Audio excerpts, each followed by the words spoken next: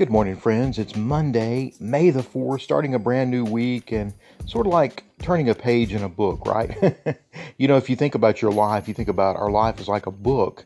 And within the book, of course, our life, we go through different chapters in our life. Maybe we go through some happy chapters, some sad chapters, just growing through life. But how every single day is like a page in the book. And as we wake up every day, we are literally turning a page to a new to what is ahead, and it can be exciting. It can be scary too.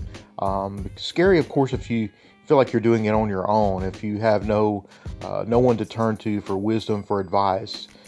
But when you know that you've got someone that already is ahead, that's been there, that's has all the wisdom in the world.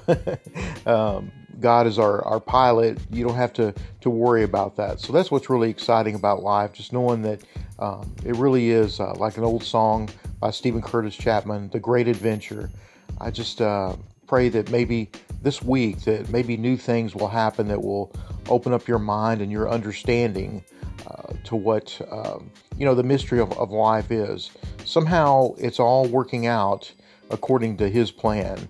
And sometimes it seems like things are going backwards, not forwards, but according to His will, He works everything according to His perfect will. So anyway, that's really cool to think about. Thank you so much. Hope you have a great day and a great week.